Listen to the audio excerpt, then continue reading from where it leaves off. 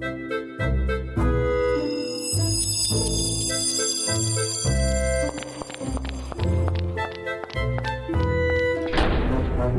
to Puzzling Company, your home for at-home puzzles and mysteries. Here are your hosts, Jared and Zach.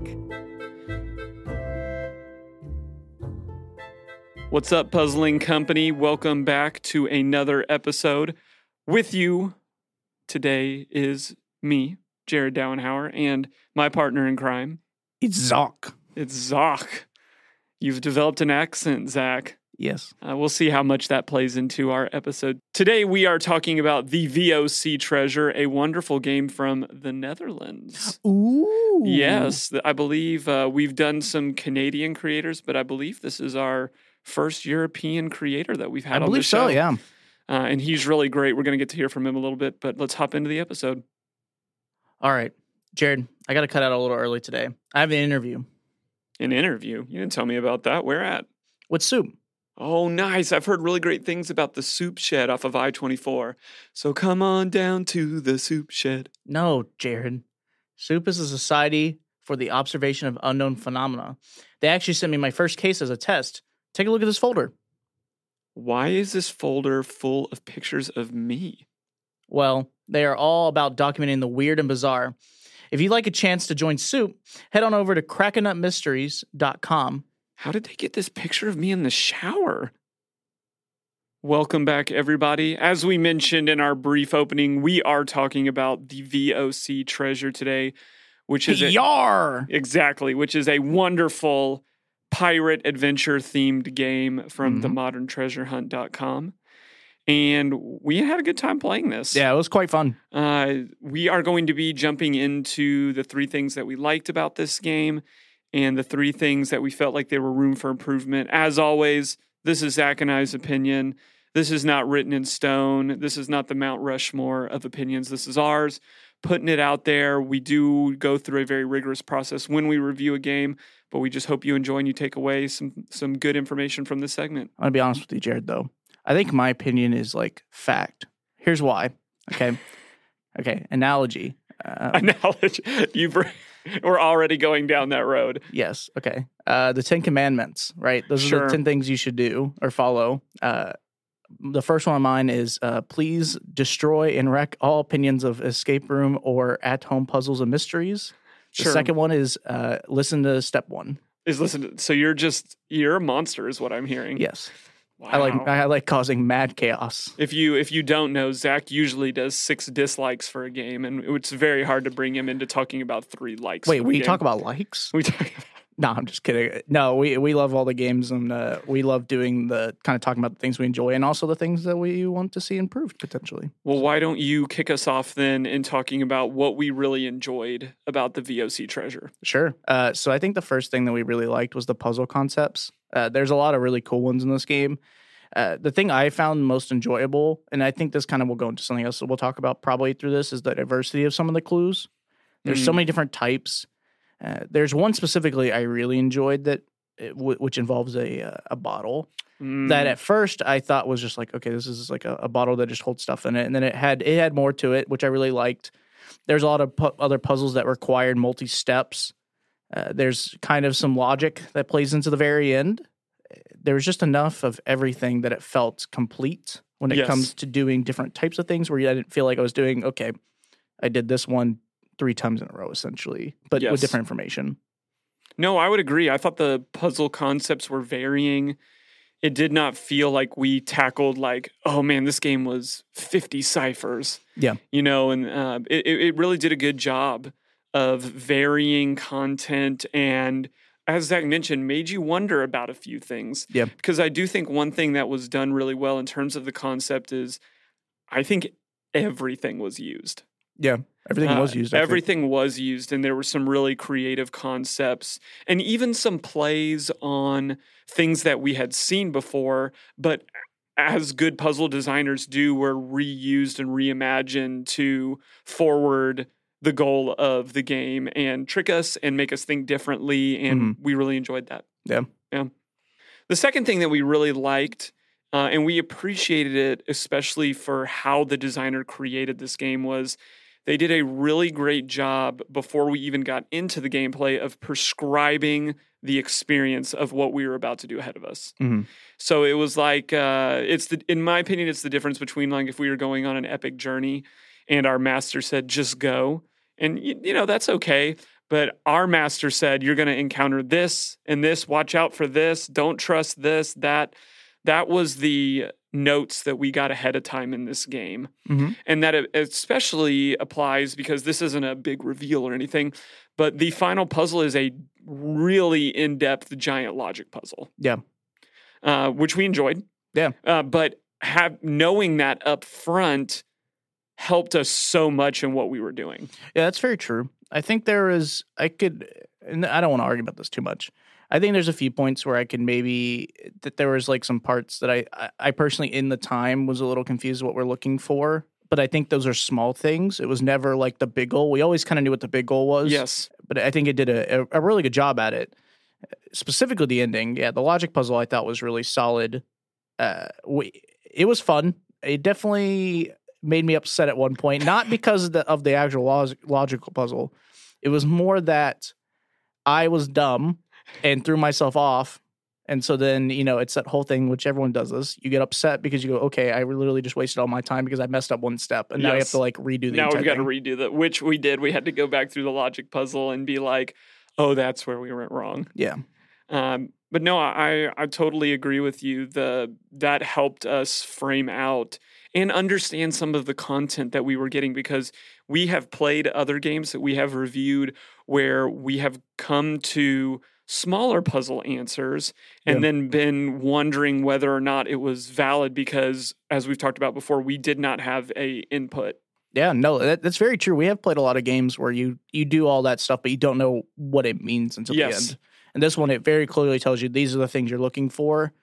So when we did get the answers, it felt like it made sense. Like, when I'm flipping puzzle pieces to look for an answer that's written near some ships, it made sense that when I finally thought I got the answer, I was like, okay, that's actually could be a legitimate answer. Absolutely. And it was even more outlined. Remember, there was the 1, 2, 3, and 4 and the symbols that we were working with.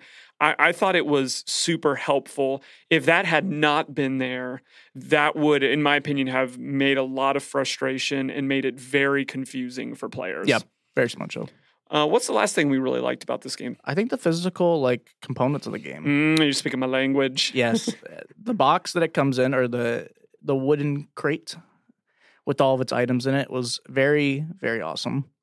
You get a few physical elements, one being a big bottle and some of the stuff inside being like a map. I don't want to spoil too much of everything that's in there, but it's cool. A lot of little items. Yeah. Unfortunately, we had one little thing happen with ours, but I think that was a shipping thing. Of course, it was and it didn't affect our experience. Correct. Whatsoever. Yeah, we were still able to play perfectly fine. Yeah. But it was quite great, the quality of the stuff that was in there. I was a little bit surprised at how good some of the stuff actually was. Yes. For what's in there. I agree. You know what I mean? Correct me if I'm wrong, but there was no true, apart from the hint system, online component to I think the only part puzzle. Online was the hint system. System. So, and that if you've listened to this podcast at all, you hear me drone on about how much I love the physicality of at-home games and the tangibility. Yeah.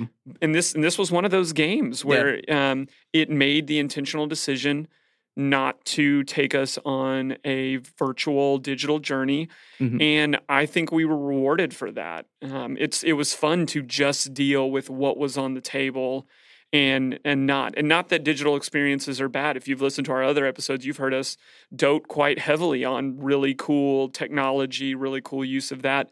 But the physical components here, especially with the theme of pirate, which is not a digital theme per se, it just all seemed to really flow well, and all of the all of the physical components were really well used together. Yeah. 100% agree. 100% agree. All right, so Zach, I think overall we like this game. Let's move on over to some constructive criticism for the game. What do you have to say about this game? I think some of the processes of the puzzles, if you know what I mean, explain that a little bit more if you don't know what a process puzzle is to our listener out there. Sure. So for me, it's kind of like the steps that are required to go through it. So it's like, step 1 is do this of the puzzle. So then the next process is to do this. And then you eventually go down I wouldn't say a rabbit hole, but you go through certain steps or processes till you get to the very end. Yes. And so some of them, it felt like the process was good for part of it. And then it feels like, let's say, step 2 of the process, maybe the intent was to be a little bit more difficult or to kind of hint you in a different way, but it felt off. Yes. So, which then when you get to the next step would make sense to us, but it just felt weird that I went, okay, I had this. This felt like a really weird step of the puzzle that kind of just led me in a weird spot, or like how it was made. And obviously that's an intent on them that they want it that way, but it just feels off. It does. And then on top of that, we were asked to then repeat that process quite a number of times, which is okay in my opinion, but in talking with a lot of other creators, players, process puzzles have their place, but the repetition of them is not something that's super enjoyable for people. Yeah. So we had a couple of different puzzles in this experiences where we really enjoyed the puzzle concept. Like we said, it was fun to figure out, oh, this is how we're supposed to do that. And it was very creatively done. And in a lot of cases, subtly done. But then we were asked to do that thing 4 times, sometimes more. Multiple times. And the amount of time that we were asked to invest in that made it sometimes feel a little like homework versus playing a game. That's true. We very much felt that at like 1 or 2 points in the game. Yes. When you're spelling out a 30-letter cipher, you do it, and then maybe you have to do that 3 or 4 more times. I don't want to do it after the second time. I don't want to do it after the second time. But I think something that can be learned here is edit your process for the second, third, and fourth iterations. If I'm doing it way one, for one, that's cool. Then if I go try to use that process on the second one and I discover, oh, I've got to augment it a little bit to maybe get it, then I think that's adding variety, difficulty. You're still using the same broad idea, but I'm not doing the exact same thing over and over and over again. And it's not that it was a bad, like we said, this is not a bad puzzle. All of the information that we got was accurate, understandable, but our level of enjoyment dipped as we had to repeat the process over and over again. Yeah, we've played a few games that have been able to do that quite well, where it felt like you realized that you're doing the same thing over and over and over again. Yes. But it had enough variant that you were like, okay, I am doing it, but like this time it felt different enough that I was like, okay, I can do it again. Yes. And this one, there very much was a few points where it just felt like I did the same. I'm back in math class and I'm doing the same math problem over and over again. Absolutely. And a lot of people at that point will just run to hints because they say, oh, I've grasped the concept. But I think you could enrich the experience, like we said, by adding some variation and allowing people to feel victorious over the first process and then challenge them again with the second, third, and fourth part of that process. Yeah. Absolutely. Second thing we talked about is the narrative of this game just didn't really hit with us that strong. Yeah, the narrative, and I'm trying to make sure I remember this correctly. The narrative, from what I remember without looking it back up, because I think I'm more interested to know if I can remember it than I could. I think it was like a okay narrative. Like it does an okay job. Like there is a video actually they do give you on the website. Yes, absolutely. That helps give you like an intro. It frames you out. It frames you, which I thought that was actually the video is quite well. But then the rest of the game feels like you are following that, but it's not. The narrative is not the big part of the game. Correct. At least it doesn't seem like it when you play it. Is your family, if I remember correctly, it's like one of your family members died and is trying to find this like hidden ship and has left it to you and your to the family. So it's like you and the other kids are trying to find this hidden treasure or the VOC treasure. So you go on like an expedition and follow like your family member's footsteps to try to solve it. So with that narrative like set, it is good. Like it sets that up in the video, and I think the video does an excellent job of explaining that and shows you like a good visual of why you're doing that. But when you get into the game, the narrative kind of drops. It does. I agree, and it becomes more puzzle centric. Yeah, and I would almost argue pirate themed than narrative, because all of the stuff that you're interacting with is very appropriately on theme. But as we've talked about before, kind of that 3-tiered pyramid, it did not feel like the puzzles were moving us forward on a narrative. The only narrative that was given to us was like, hey, you need to solve all of this in order to solve this final thing, which will find you the treasure. We didn't meet interesting characters. We were kind of the only people existent in this world. When we would solve one puzzle, it didn't convey more of the narrative. It was just, we knew that this was a step along the way to meeting our final goal. Yeah. So I don't think it's the end of the world, but if somebody was saying, hey, can you point me to a really narrative game or something that marries puzzles and narratives together really well, I don't think I would say the VOC Treasure is one of that games. And that doesn't mean it doesn't have merit, because I really enjoyed the puzzling aspect of this game. But in my opinion, like I said, once you leave the video and enter the game, everything becomes a part of the puzzles. The puzzles are engrossing, but they are not doing anything to drive the story forward. We're going to move on now to the third thing that we feel like there was some room for improvement. And this one's a little weird because we're talking about decisions that were made. Yeah. So based on what we said in the first part of this segment where we were talking about the process puzzles, we think that it is hard to then go through so many process puzzles and then end on the granddaddy of all process puzzles. So as we mentioned earlier, the final puzzle is a giant logic puzzle. The game tells you that from the onset, not a spoiler. Yeah. But it is, again, a lot to then go through, having worked through so many other great puzzle concepts, but just the repetition. And that's what it felt like we were doing, and there is a lot of in this game, is repetition. And a lot of it doesn't feel necessary. And then to select a logic puzzle to end on was not the most thrilling. Would you agree? Yeah. And I think the other part, which I talked about earlier in a point, was that the logic puzzle made sense when we got to it, right? I mean, it's a logic puzzle. Sure. It sets it up well. Sure. It has a sheet, or I won't tell you too much about it, but it pretty much helps you set up how the logic puzzle is going to work out, right? Because it sets up 70% of it, and then it's on you to get the other 30% based on logic. Correct. It was good. I just felt like by the time we got there, it felt like it didn't fit what we had done before with the different types. And then, like I said, this is personal opinion. After I had messed up it once and how big it is, it's a gigantic logic puzzle. Absolutely. It's not a small one either, where you're like, okay, it's like, 3 different pieces of information I'm just trying to cross-reference against each other. It's like... It's a lot. It's 4 sets of 4 things, if I'm not mistaken. Yes. That you have to, check across. It's quite a grid. It's a very big grid. And that's the thing. Again, this is not a bad puzzle. No, it's a great logic puzzle, and the way that it's set up really forces you to dig through the information that you found. Yes. Our only critique here is it felt like another long process to end the game on, having done a few of those already during the game. I think what we're saying is it would have been nice to have some variety. Yeah. In terms of the amount of time and work that we had to put into each puzzle. If we would have had less process puzzles earlier in the game, then this would have been it felt like a big finale. Yeah. And it felt like we were having to combine. It felt like a great meta puzzle to end on.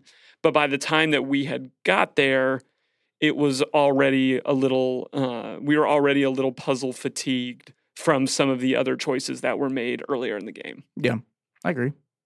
But overall, I mean, if we had to put our overall thoughts on our game, this is definitely something worth playing. Yeah, it was quite fun. And that's what I like about good hint systems and good things is, like I said, if you're the type of person that once you do one process and it's going to be repeating, you look up the answer, who's to say you're right or wrong or better or worse? Play the game how you want to play it. But for us, we are not those people. Yeah. We are going to work all the way through the process. That's just how we are, how we function. And it grew hard for us, but not to the point where I would say, don't play the VOC Treasure. Play the VOC Treasure. Yeah, you should very much play it. It is a wonderful game by a wonderful creator. And the positives, I think, way outshine the negatives that we talked about. Yeah, very much so. Cool. Well, that's going to wrap us up for our first segment. Hang around for Puzzles to the People coming up. Solve puzzles, write reviews, win prizes. It's time for Puzzles to the People. Hey, Zach. What? You want to go to the circus? Jared, I'm afraid of circuses. I'm really freaked out by Large tents. Okay, thought you were going a different direction there, but I'm actually talking about The Bewitched Circus. It's a really great online game from Society of Curiosities. Wait, online? I think I can handle that. Well, that's good because after that, I'm planning on signing up for their monthly mystery in a box called Maddox Lost Treasure. Why would you do that? You know I have a severe anxiety about opening wax-sealed cryptic notes. Dude, you worry about the weirdest things. Regardless, after this podcast, you should head over to societyofcuriosities.com and check out all of their games. Well, welcome back, guys. So in this segment, that's Puzzles to the People. In this part, we're going to have kind of discussion about your reviews and kind of questions that have been given to me by Jared. So it's kind of a back and forth where I'm going to answer the question, and then it'll be kind of for Jared to see if he agrees or disagrees with what I say, and kind of just discussing all your great reviews. So yeah, we very much appreciate you guys putting in these reviews. Make sure that if you want to be on the show as well, make sure to put your reviews on our website and stuff like that in the forums, and we'd love to have you guys on here, okay? Absolutely. You ready for your first question? Yeah, let's do it. All right. This is actually the longest review that I think we've had written thus far. I'm excited. Here we go. So this is from an anonymous review leaver. We love the anonymous review leaver. I don't know if it's the same person. It could be anon again. It could be anon again. Absolutely. This person said, it has been a long time since we played this. So my ratings and comments are based on what I recall, which is mostly how I felt about it. Not a lot of specifics. In a nutshell, we didn't care for it. We backed the Kickstarter and were excited based on the components and story. Some items were nice. The cloth map was horrible. It was cheap, lightweight cotton that didn't resemble an aged map in the least. The story was weak and we felt no connection with the character. I don't recall any specifics of the puzzles, but I remember being baffled and lost. During the Kickstarter, the creator claimed a hint side would be up and running by the time the game was delivered. That wasn't the case, and what little was there was not in English. I think the translation wasn't done well, and that might be why there seemed to be such a big disconnect. I spoke with many others that felt this way and this may have been the problem. I would not recommend this game. Oof. Yeah. Thoughts on that? Okay.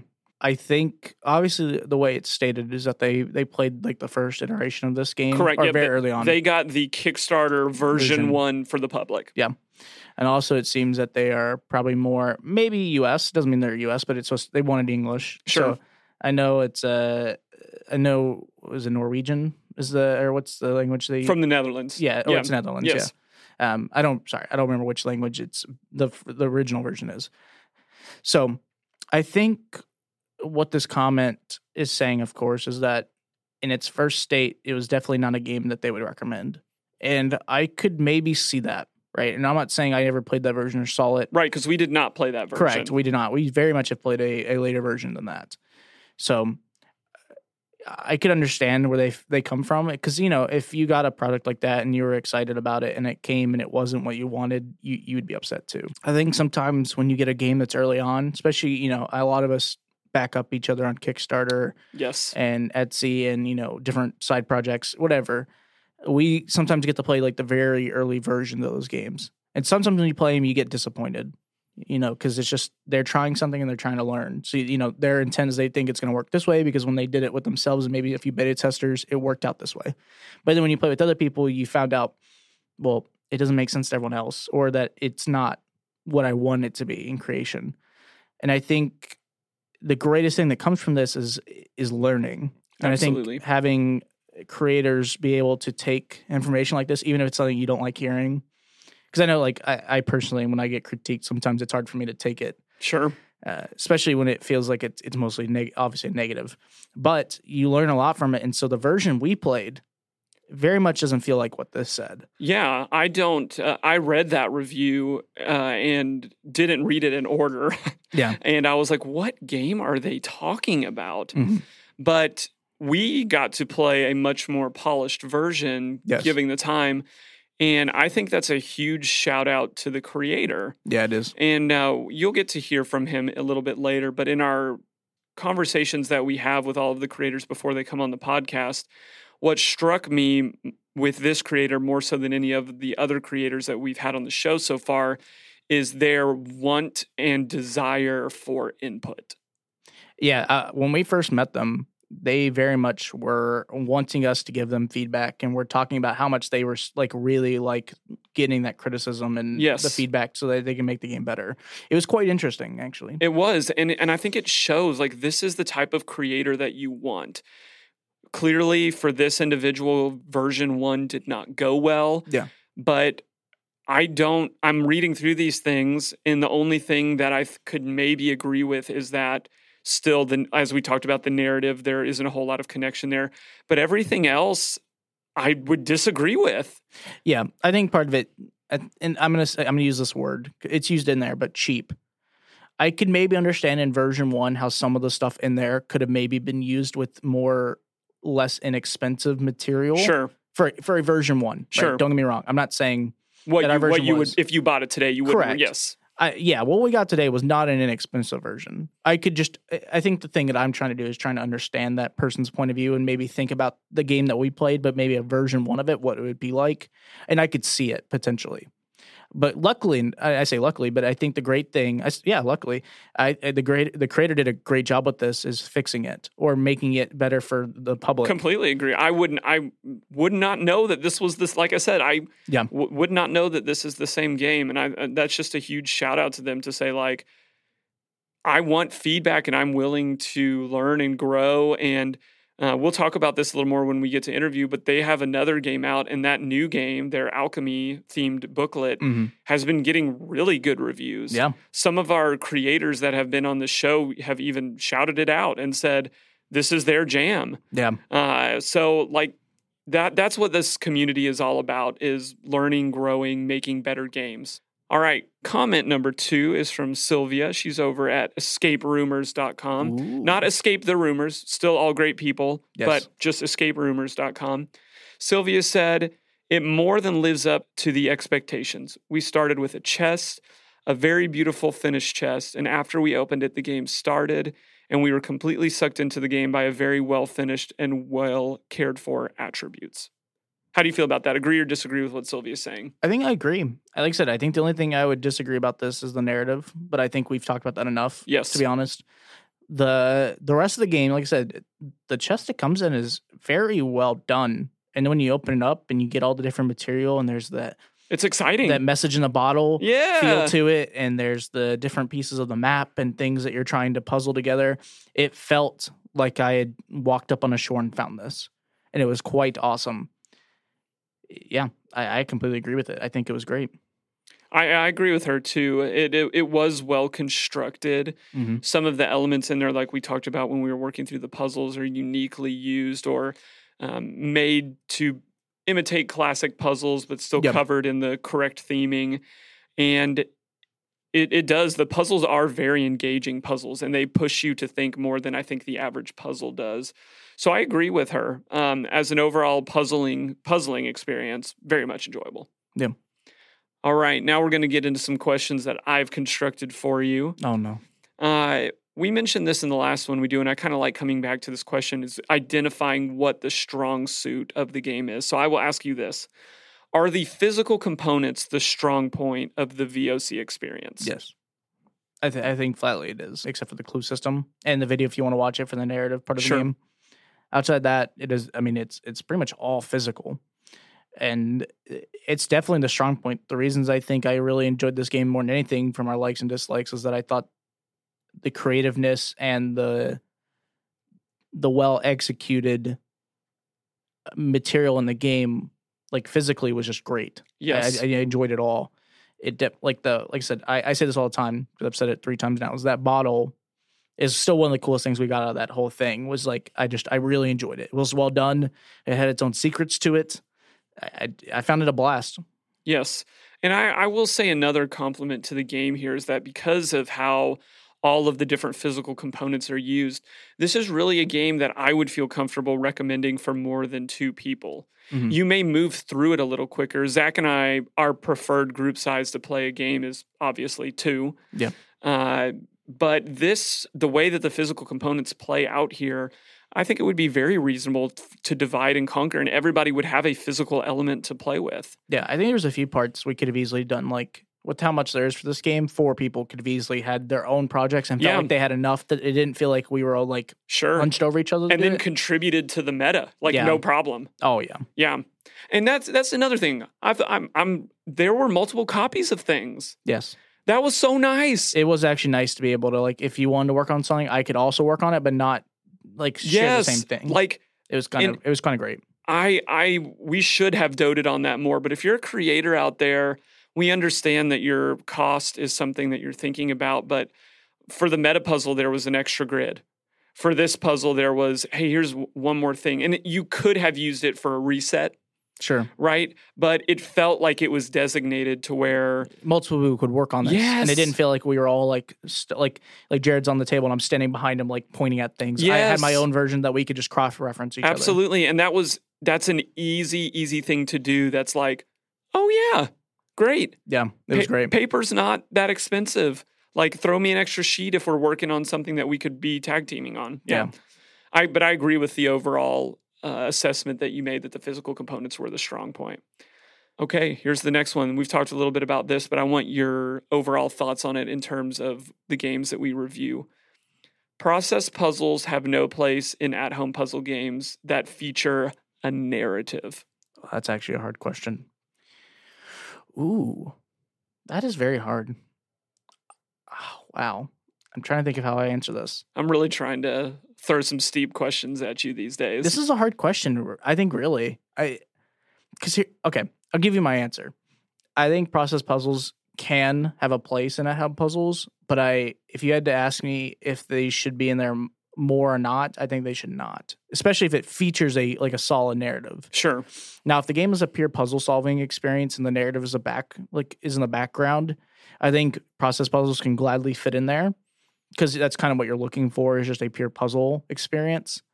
When it is a game that seems that the narrative is supposed to be a big part potentially of the game, I think it takes away what's a good word? It takes away your view on it or makes you get distracted. You lose sight of the narrative. Correct. Yes. So I kind of agree to an extent. Like I said, it's hard because I think process puzzles can fit in there. If you had to ask me more or not, I think not. Yeah, I agree. I don't think they're. I mean, even if the big joke always for games like this and escape room games is like, oh, Sudoku, like Sudoku's in the thing. That's not a puzzle. I would say a majority of puzzles have a place, but it is upon the creator to strategically tie that to the narrative. Yeah. Right? Puzzles for puzzle's sakes in narratives don't meet that high criteria of necessarily driving. So are there process puzzles that are woven very nicely into a very organized narrative? Absolutely. Yes. But I agree with you. If there is more than one process puzzle, I think you risk alienating the narrative because you're spending so much time away from it. Yeah, it almost feels like I'm doing a puzzle hunt, if that makes sense. Like we've talked about David Kwong's work. Sure. Or some of those like David Shukan's puzzles and stuff. Yes. Like, those have a small narrative, but the point is that I'm doing a long puzzle hunt. Absolutely. So I expect the processes to be that way. And in this game, and in some other games, when there's a lot of process puzzles, it very much feels like if I think it's supposed to be more narrative and then I get that mixed in, then like we said, I think it just feels like you alienate yourself from part of the game because you're like, okay, now I'm focused on only this, when realistically I should be letting it like meld. It should be like a mixing pot of all that stuff. Yes. No, I think that's fantastic. All right, here's one. I don't think we've ever crossed a question like this before. Interested to hear what you say on this. The pirate theme is played out and repetitive. This is our 7th episode. Yeah. And this is our second pirate game. This is the second game that does revolve around pirates Yes. and ships and stuff like And that. it's also a popular theme in escape rooms. Yes. So interested to hear your thoughts. Ooh. I think it's one of those things that pirate games give you the most adventure feel sometimes. Like, people want to be Jack Sparrow. Or they want Goonies. Correct. Or they want the Goonies, which is a classic. Yes. People like that sense of adventure in those types of games and having treasure because it feels like there's a cool, crazy end goal. Who of them. doesn't love treasure? Yeah, I don't know. I don't know anyone specifically, but I think it's like it's one of those things that I wouldn't say it's a safe bet because it feels like that's demeaning or bad against the creators who do that. But I feel like it is almost a safe bet. Like it's something that you're like, okay, if I can make it solid enough, I know there's enough interest in this, like in this subject matter, Sure, that people like it. I think the good part so far of the games I've played is that they don't feel the same in a lot of ways. There is obviously the same element of the theme is that it is pirates, so there is always the we're looking for treasure, this is in the way, solve. yes, Right. And I think that's just something that they're all going to run into. I think the good part that I could say so far is the games we've played have done a good job of making it feel different from each other, where I didn't feel like I'm playing the same game over and over and over again, but with a different character at the forefront. I could agree to this sometimes because it also feels like this, and I don't want me to go a little bit off topic, but like in escape rooms experience as well, jail cells or jailbreaking is another really common theme. And sometimes I feel like that's repetitive. yes. But like I said, it's one of those things that I think is a safe bet for people. So I kind of agree. I think it is a little outplayed, or it's kind of a little played out. But I will say for the people we've played so far, they've done an excellent job of doing the theme where I didn't feel like I was playing the same version of Pirates over and over and over again.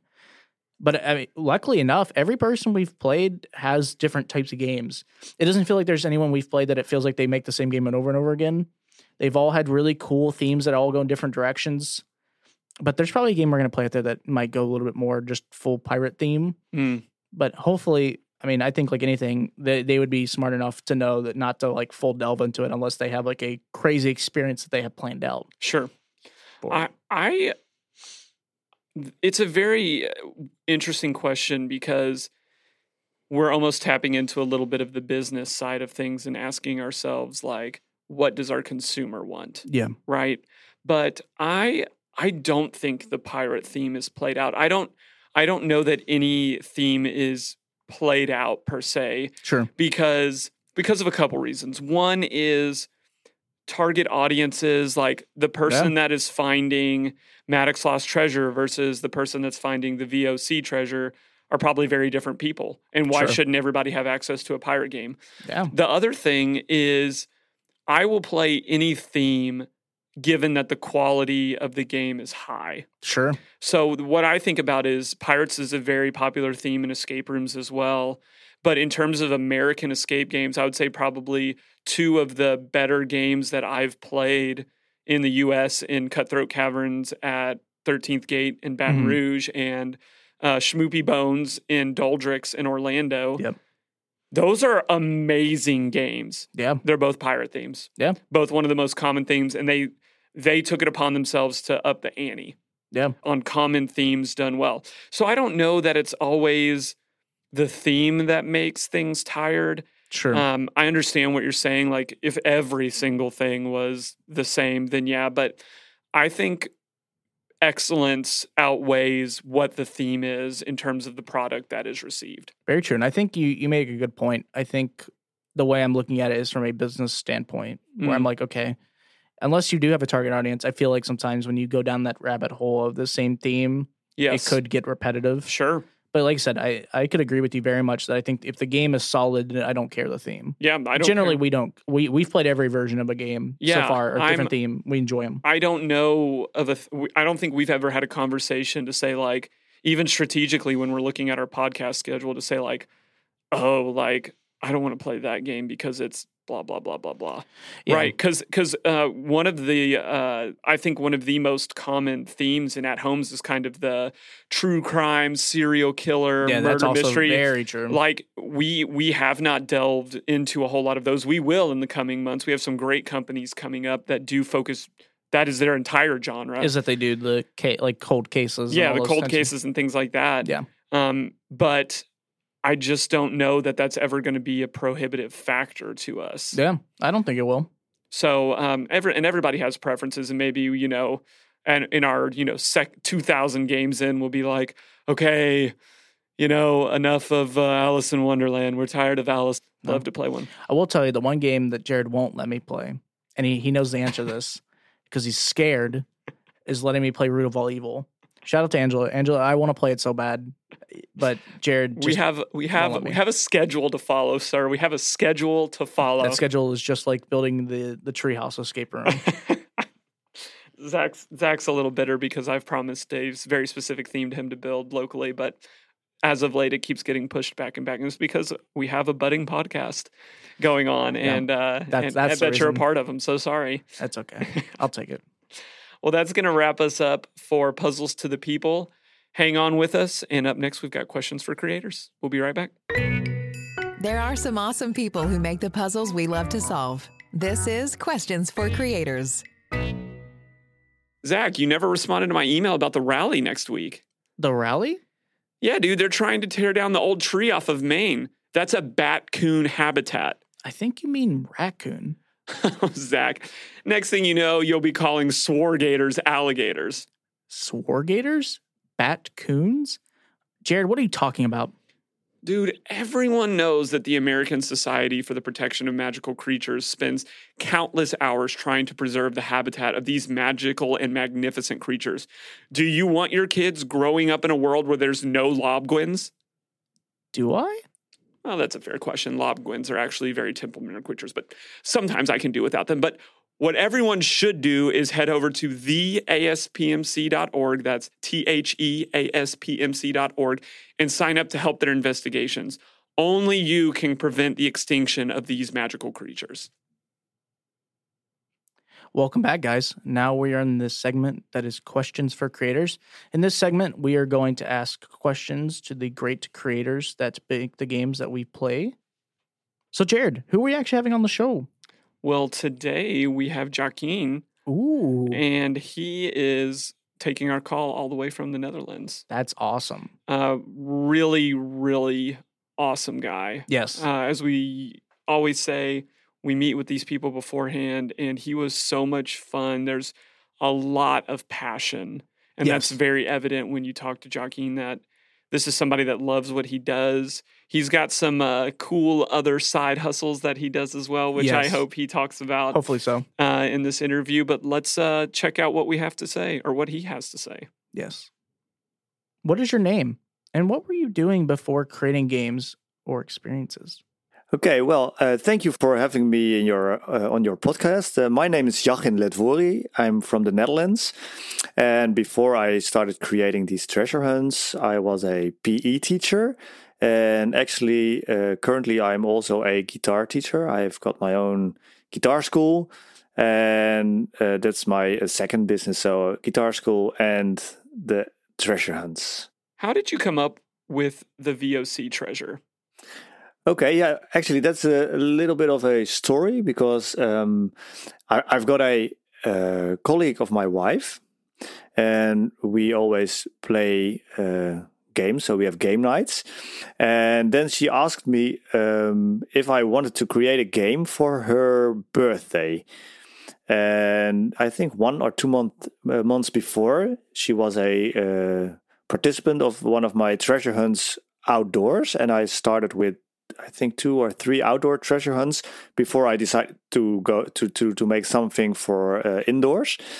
And she knew about that, so she asked me, "Can you create something for me?" And I had this idea of making a treasure hunt based on the VOC. That's the East India Company, and I was thinking about what story would be, what the puzzles would be. What kind of treasure it would be. And my creativity was, I couldn't find it. I couldn't find my creativity. So I think a week before, I just switched to create a very quick game about a virus. And it's not the coronavirus. It was another kind of virus. I can't remember which.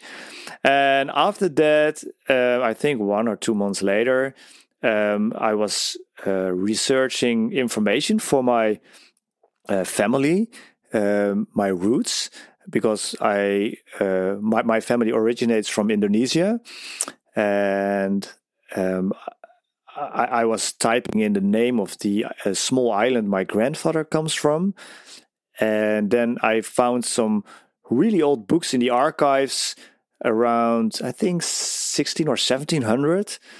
So that's way back, and they were talking about the island my grandfather comes from, and I was reading pages before and pages after that information, and then I saw a line. It said a ship sank to the bottom of the ocean, and I thought, okay, that's an interesting part, so I can use something that happened for real. And I started researching around this event, and I came up with some pretty interesting information, and I found some beautiful material I could use for the game, and from there on I started creating the VOC treasure. What intentional decisions did you make when coming up with the game? Were there things you were trying to stay away from? I actually don't know if I had any thoughts about what to do or not to do, because as I said before, I started with treasure hunts outdoors, and I didn't know about this whole community online or actually all over the world who is creating these kind of games. So it was just me and whatever I thought was logical to do. So I know my first treasure hunt outdoors was really too long and too difficult, and then I tweaked a little bit, and it got better. And after 3 or 4 outdoor treasure hunts, I started the VOC treasure creating, and still I didn't know about other games. So it was me and me alone, and I thought, okay, I know I've played several escape rooms, and I knew a little bit about what kind of puzzles you can have, but I didn't know what kind of categories there were. So I just looked at all the information I gathered from the archives, and I thought, okay, what would I want to have in the box that I would love to see or to hold in my hands? And then I started creating puzzles with those materials, and I set a deadline for myself. I can't remember how long, but I think the evening before the deadline, then my creativity starts flowing. So I think most of the puzzles were created in one evening, and then I had to crystallize them and make them better. And yeah, that's pretty much it. And when the people started playing the games, I got feedback, and actually that's what's called playtesting right now. But I didn't any playtesting before, and what I did is I started using all those comments to make a better version. So the first version looks different, and some puzzles are different, but actually, I think maybe 75% of the game stayed as it was. And according to what people say about how it looks and how the puzzles are, I can be pretty happy with how it turned out for my first game. One reason we loved your game was that it was full of really interesting physical items. Tell us about why you chose to have so many physical items. Yes, I can tell. As I said, I had this folder in my computer with all those beautiful images, and I think it must be like over 100 images and like maps and pictures and whatever. And I actually, it was really hard to choose from all those pictures. And then I started looking at, okay, what can I use to make it also look real? So, for example, you've got the fabric map. I could have chosen paper, but I already had 2 other things on paper, A3 sized, so that's pretty big. But I thought, okay, let's do something different and find out if I can print it on a fabric. And yeah, that was possible. And then I was thinking about, okay, I have to put it in something. And I started researching what kind of boxes there are. And I found this, actually, it's a wine box. Maybe you can see by the shape and the form that it's a wine box for 2 bottles. Then I thought, okay, I've got a wine box. I've got a place for my fabric map, and the other maps I can roll up and put it in there. And then I have one part of the box empty. What do I do with that? I thought, okay, then maybe it's logical to put a wine bottle, a real wine bottle in there. And I was thinking, okay, should I use plastic or a real one? And then I thought, okay, what do I want to have in a box? The real one. So I started searching for empty bottles and how I could use them also to create puzzles. And actually, I managed to create more than one puzzle. I think I can't say too much because maybe people haven't played it yet. How do you go about creating the puzzles for your games? Okay, if I talk about the VOC treasure, what I had to find out first is the end of the game. What are they looking for? And actually, when I knew there's a ship and the name of the ship and what happened with the ship, then I had to find out well, actually, I knew the place already. So the end was clear to me. And then I was thinking, okay, where does the story start? And what is a logic path for the player to find out all this information?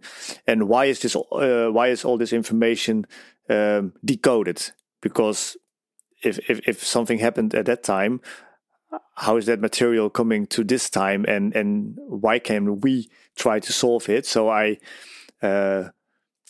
fabricated a story around it. So it's partly based on a true story, and partly I created a story around it to make it fit the puzzles and the story. I start looking at the materials, and I'm trying to find things that pop out to me. And then I think, okay, can I use that in some kind of way to create a puzzle? And what I try to do, and with the knowledge right now, I think I did a pretty good job, but I didn't know about it then. I try to create as much different kind of puzzles. And I was thinking, okay, how can all the information people gather with solving all the puzzles lead to the end place where the treasure is hidden? And so I chose to let all the solves they have, they need to use it in a logic puzzle at the end. And I know some people don't logic puzzles, but actually most people who play the game thought it was really nice to have this logic puzzle at the end, because you know what the direction is. You know, okay, I'm looking for 4 kinds of treasure. I'm looking for 4 names of captains. I'm looking for 4 names of ships. I'm looking for 4 names of islands. So it's you're not searching for something you don't know what you're searching for. And I think that made this game really playable for even people who haven't played these type of games before. What other projects do you currently have going on, and what games are you wanting to build in the future? Yes, actually, every time when I do research and I dive into the archives, and there are lots of great places on the internet where you can look into really old material. On every page, I get a new idea. So it's really difficult for me to choose which ones I want to create a game. So I just write it down in my computer, whatever I see, and the best ideas I'm going to use for new games. And for example, Mysteries of Alchemy was just released on Kickstarter. It was successful, and I've been creating the games in the last few months and sending them to the backers. And this game is based on, actually, the title says it all, on alchemy. And I was thinking, what kind of story could I tell with alchemy? And I think I found a nice way to have a little bit of a change, because normally alchemists are looking to turn, for example, lead into gold, or find the Philosopher's Stone, whatever that means.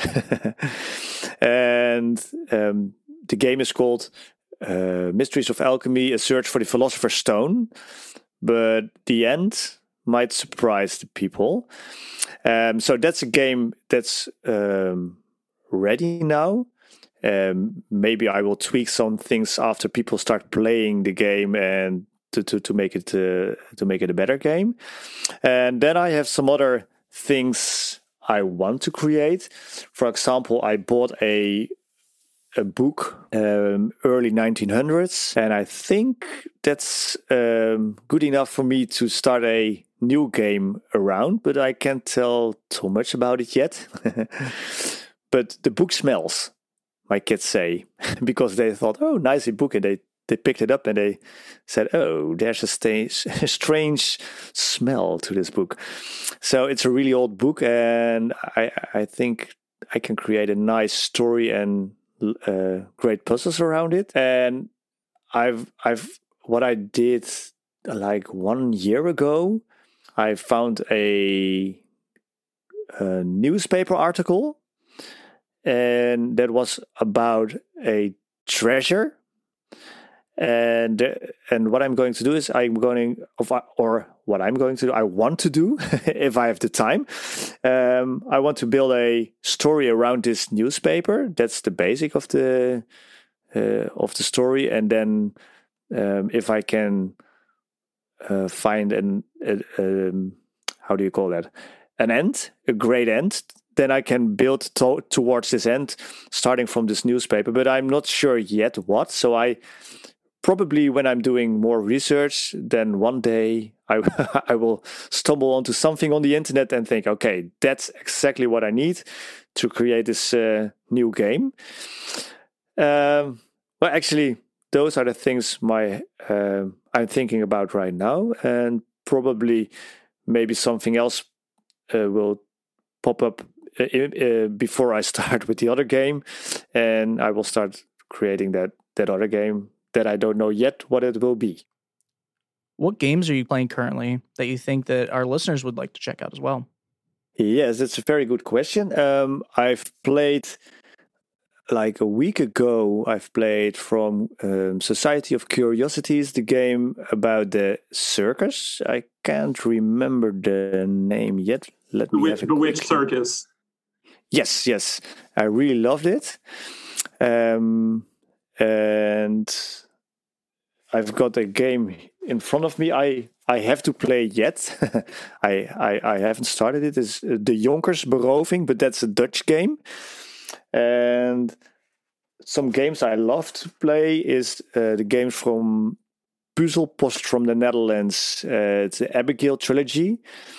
And actually, I'm buying almost everything with the reason that I can say I have to study the games. So I bought all the Exit games, and I think I've played 90% of them just to see what kind of puzzles they use and what kind of feeling they give me when I solve the puzzles. And I try to, what I do is every time I play these type of games, the escape games or at-home mysteries, any way you want to call it, then I try to categorize all the puzzles. And then after playing lots of those puzzles, I'm trying to see some categories of types of puzzles. And of course, talking to other creators will tell me that the information I found by myself is actually the same everybody's sharing on the internet. So I could have not played all those games and just talked to all the other people. But still, then I have these beautiful games here. I actually can't see it because my background, what you are seeing and the people who are listening can see, is a green screen, and behind the green screen there's a closet, and it's filled up with all types of games. That's awesome. I have one last thing that is not on the questions that we gave you that I'm wondering if you would indulge me in. Do you have a guitar nearby, and could you play us a little something to end the episode on? Yeah. Actually, I have. I'm going to do it different because what I did is I tuned my guitar one whole tone lower because I have to play something with my students, but then it's different playing, so I'm going to play it lower than what I'm used to. So, Again.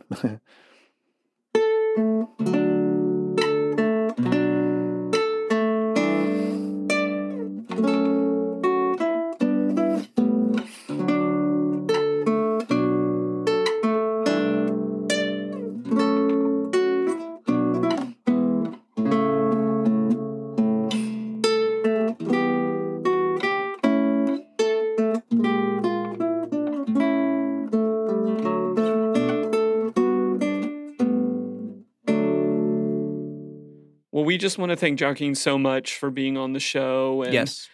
We have an 8-hour difference between him and us here Yes, very in much so. Nashville, Tennessee. So coordinating those things can be difficult, but he is super kind to make time for us and Yes. to be on the show.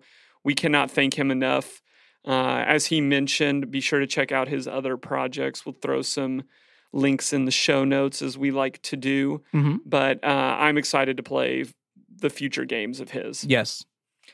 So that's going to wrap up our show today. If you haven't already, we would love for you to subscribe to the show, put it on a weekly download schedule, Yes. and just tune in with us regularly as we talk about games, all different sorts of games and experiences that we're going to be playing over the next foreseeable future.